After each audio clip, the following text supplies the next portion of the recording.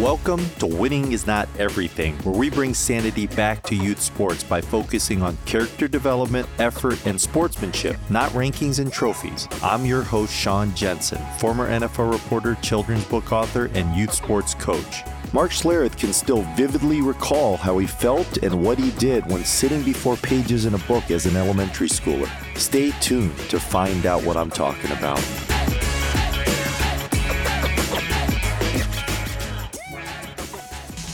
TeamSnap is the presenting sponsor of the Winning is Not Everything podcast. As you start thinking about your spring sports season, the TeamSnap app can help you spend more time focusing on coaching and less time worrying about the team management side of things. Even in this preseason time, coaches can use the app to start building relationships with players and parents through the messaging features. Plus, once your spring schedule's ready, put it on the app for parents to easily sync to their calendars. Download the TeamSnap app in your mobile app store or visit teamsnap.com/winning for more information.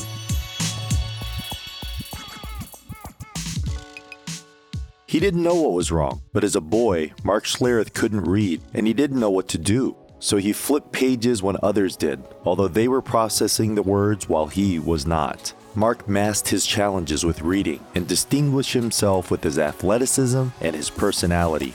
Fast forward to 7th grade, and a teacher recognized Mark's problem and gracefully and diplomatically helped him. In part 2, Mark Schlereth highlights in depth what happened and how, with the help of the teacher, he worked to address his dyslexia. Let's jump in.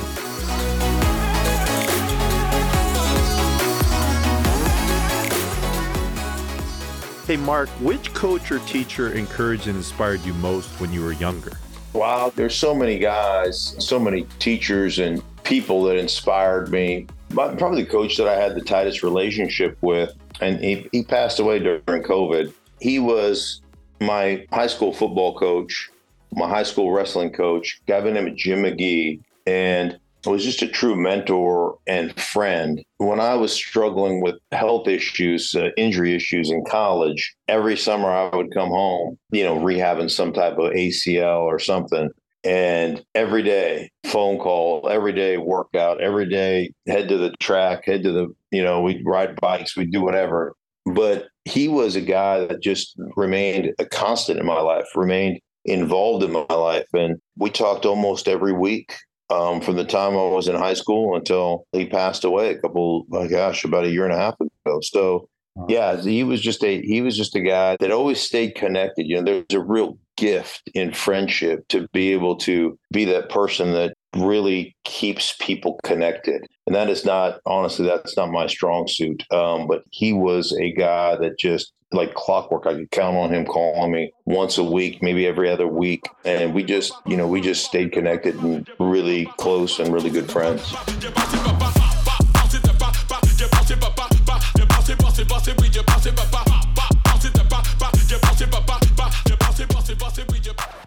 Now, Mark, I know when you were younger, and it really made me think of, I wrote a children's book with Jamal Charles, who had a undiagnosed learning disability throughout elementary school, and he participated in the Special Olympics in 3rd grade. And I think in 5th grade was when he was finally able to get a diagnosis and they were able to help him. But I know that was a big struggle for you, was with dyslexia. What was that like? I mean, how was that? Because my audience is mostly, parents and young coaches and student athletes. But tell me about what that was like, as a 6-7-year-old when you're wrestling with this thing that you can't figure out what it is. And then how enduring that and developing the grit to persevere through that has helped you now into adulthood even. Yeah, it's always one of those things that I just struggled. I struggled reading and you fall so far behind because you essentially can't. And I just remember sitting at a table trying to read a textbook in the 3rd or 4th grade, and you're sitting at a table with 6 other kids, and I'm struggling or stammering through the first sentence trying to get through it, and the kid beside me flips the page. And the next kid flips the page, and the next kid, and I'm struggling through the first sentence still. Then the insecurity that creates, where all of a sudden something's wrong. How can they be doing this? to the point where I would just sit. I wouldn't even try to read it. I'd just sit, and when the first person turned their page, the second person, I'd always be in the middle of the pack. Oh, time to flip a page, right? And you just get to the point where you cope and you figure out how to do things to get by. Part of that is, I always tell people the importance of recess and sports, and we're trying to eliminate those things. And people always you hear a lot of, well, it's unfair to the less athletic kids or whatever. And like the bottom line is we've all been gifted, differently, which makes us unique. And that's part of what makes it special. And the only place that I, as a kid, and I wasn't a mean kid, I was a very kind kid, very kind-hearted kid, but the only place that I got validated was out on the playground because I was a better athlete than everybody else. And so, I could cope and have friends and do that, even though oftentimes I was made fun of, for being quote unquote stupid. But on the playground, I had credibility.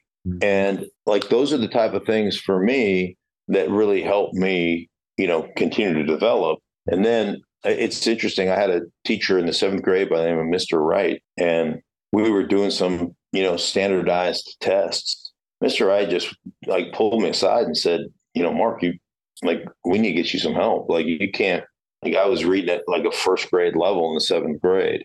And he's like, we're going to get you some help. And so he pulled me out of class, and not embarrassingly pulled me out of class, but just pulled me out of class and put me in a situation where I ended up going to a special ed class taught by Mr. Masanary. That was in the 7th grade. And I spent most of the year in that class and got myself to the point where I could read. And interestingly enough, I went on and through high school and went on to college and you cope with certain things. I got to the point where, after my first year of struggling in college, I got to the point where I didn't buy textbooks because it was a waste of my time. What would take a kid an hour to read a chapter take me 3.5.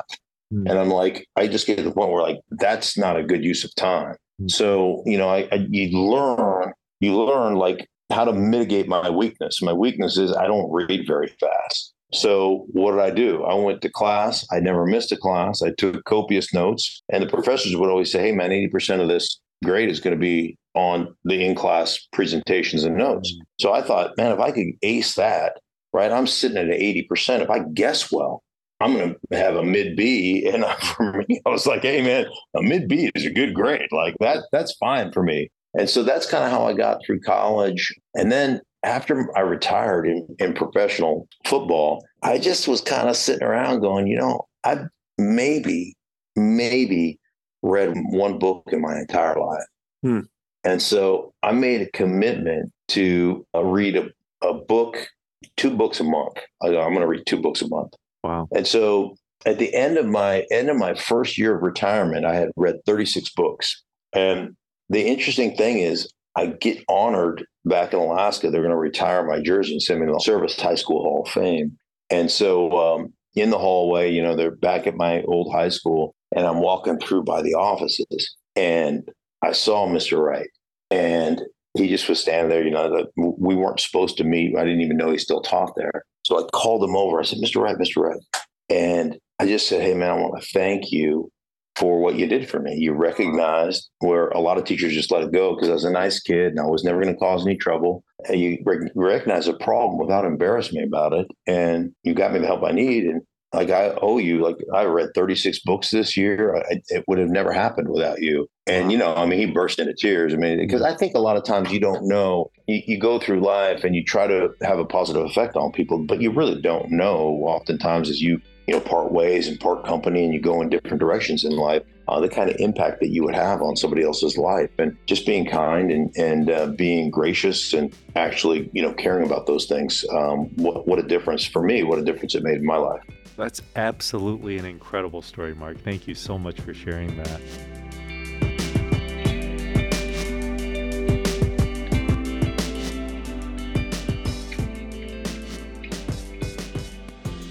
What age were you when you got diagnosed? I saw the word dyslexia, and I'm assuming that's accurate, but what age were you actually diagnosed with that? Yeah, well, when I was in the 7th grade, that's when, like I said, Mr. Wright noticed that like I couldn't read. So when I went to special ed, I used to hang around the hallway too, because the special ed was down a certain hall, and you're like, hey, yeah, I'm just going to head to the class. I'll see you guys. You wait till everybody else dissipates because you don't want to, you're like, I got to go down to the special ed hall, and I mean, when you're in the 7th grade, like that's embarrassing for you, right? But that's where I ended up being tested. And so that's when I was, I guess, officially, quote unquote, diagnosed. I don't know. I just was like in there. Wow. And it's funny because it was just they didn't talk to my parents. They didn't do anything. They just put me in that class, and there I went. I just, well, but my dad, actually, it's part of, from a gene standpoint, it's part of the gene. My mom actually taught my father how to read when they got married at 23. Okay. So had the same issues, and my nieces have some of the same issues. So yeah, it's part of that genealogy, if you will. Yeah. How about any of your children? Did they have any learning challenges of the 3 that you have? No, all my kids, they got their mother's intelligence, so they were all okay. But yeah, I was kind of the only one that struggled. So, but anyhow, got the grandkids, and they all are very intelligent. So yeah, we've been blessed. And I mean, again, I just want to be very clear with my listeners that one of the things that made me want to reach out to you a lot, especially when I was writing about defensive or offensive linemen, was you, because you were so intelligent about the sport and your ability to communicate, which again is reinforced by the fact that you've made an incredible career as a communicator, and so you get to showcase your football intelligence and your general intelligence all the time. So that's a great story. Thank you. Thank you so much for tuning into this episode of Winning is Not Everything. Please make sure to like the podcast and subscribe to the podcast so you can immediately get the latest episode. If you have any questions or comments, please visit my website, SeanKJensen.com, and go to the contact page. Before I close though, my presenting sponsor, TeamSnap, and my video series, Model Student Athlete, are thrilled to present our Coach of the Month. We want to shine the spotlight on coaches in youth sports who are making a positive impact on young student athletes, and we want to recognize Haley Speed, the Director of Operations for the Seton Hall women's soccer team, a youth coach for STA in New Jersey, and an Olympic development coach of the 2010 Eastern New York girls. Last year, she was named to the United Soccer Coaches 30 Under 30 class. Congratulations, Haley. Last but not least, I want to thank my presenting sponsor, TeamSnap, the go-to app to help you have a successful spring sports season. Until next time, I'm Sean Jensen.